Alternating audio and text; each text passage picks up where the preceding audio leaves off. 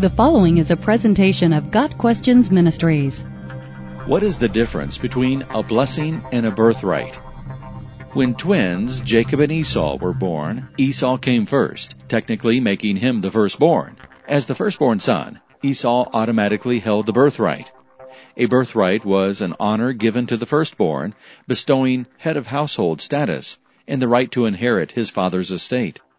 The son with the birthright would receive a double portion of whatever was passed down. Yet, even before the twins were born, the Lord predicted that Esau would serve Jacob. Genesis 25, verse 23.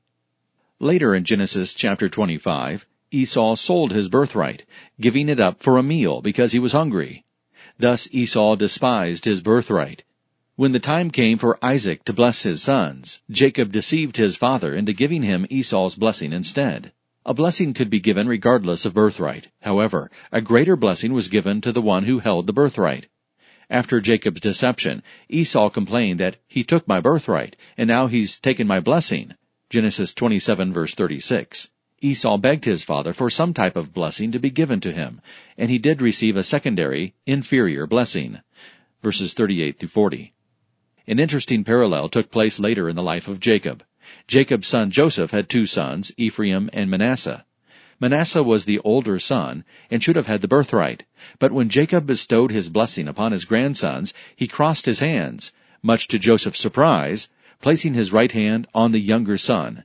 In this way, Ephraim, the younger son, received the greater blessing. Genesis chapter 48. In Genesis 49, Jacob gave blessings to each of his 12 sons. Reuben, the firstborn, had forfeited his birthright due to an egregious sin. See verse 4. The birthright was instead given to Joseph's sons. All of Jacob's sons received some sort of blessing. While the birthright belonged to the firstborn son, anyone could receive a blessing.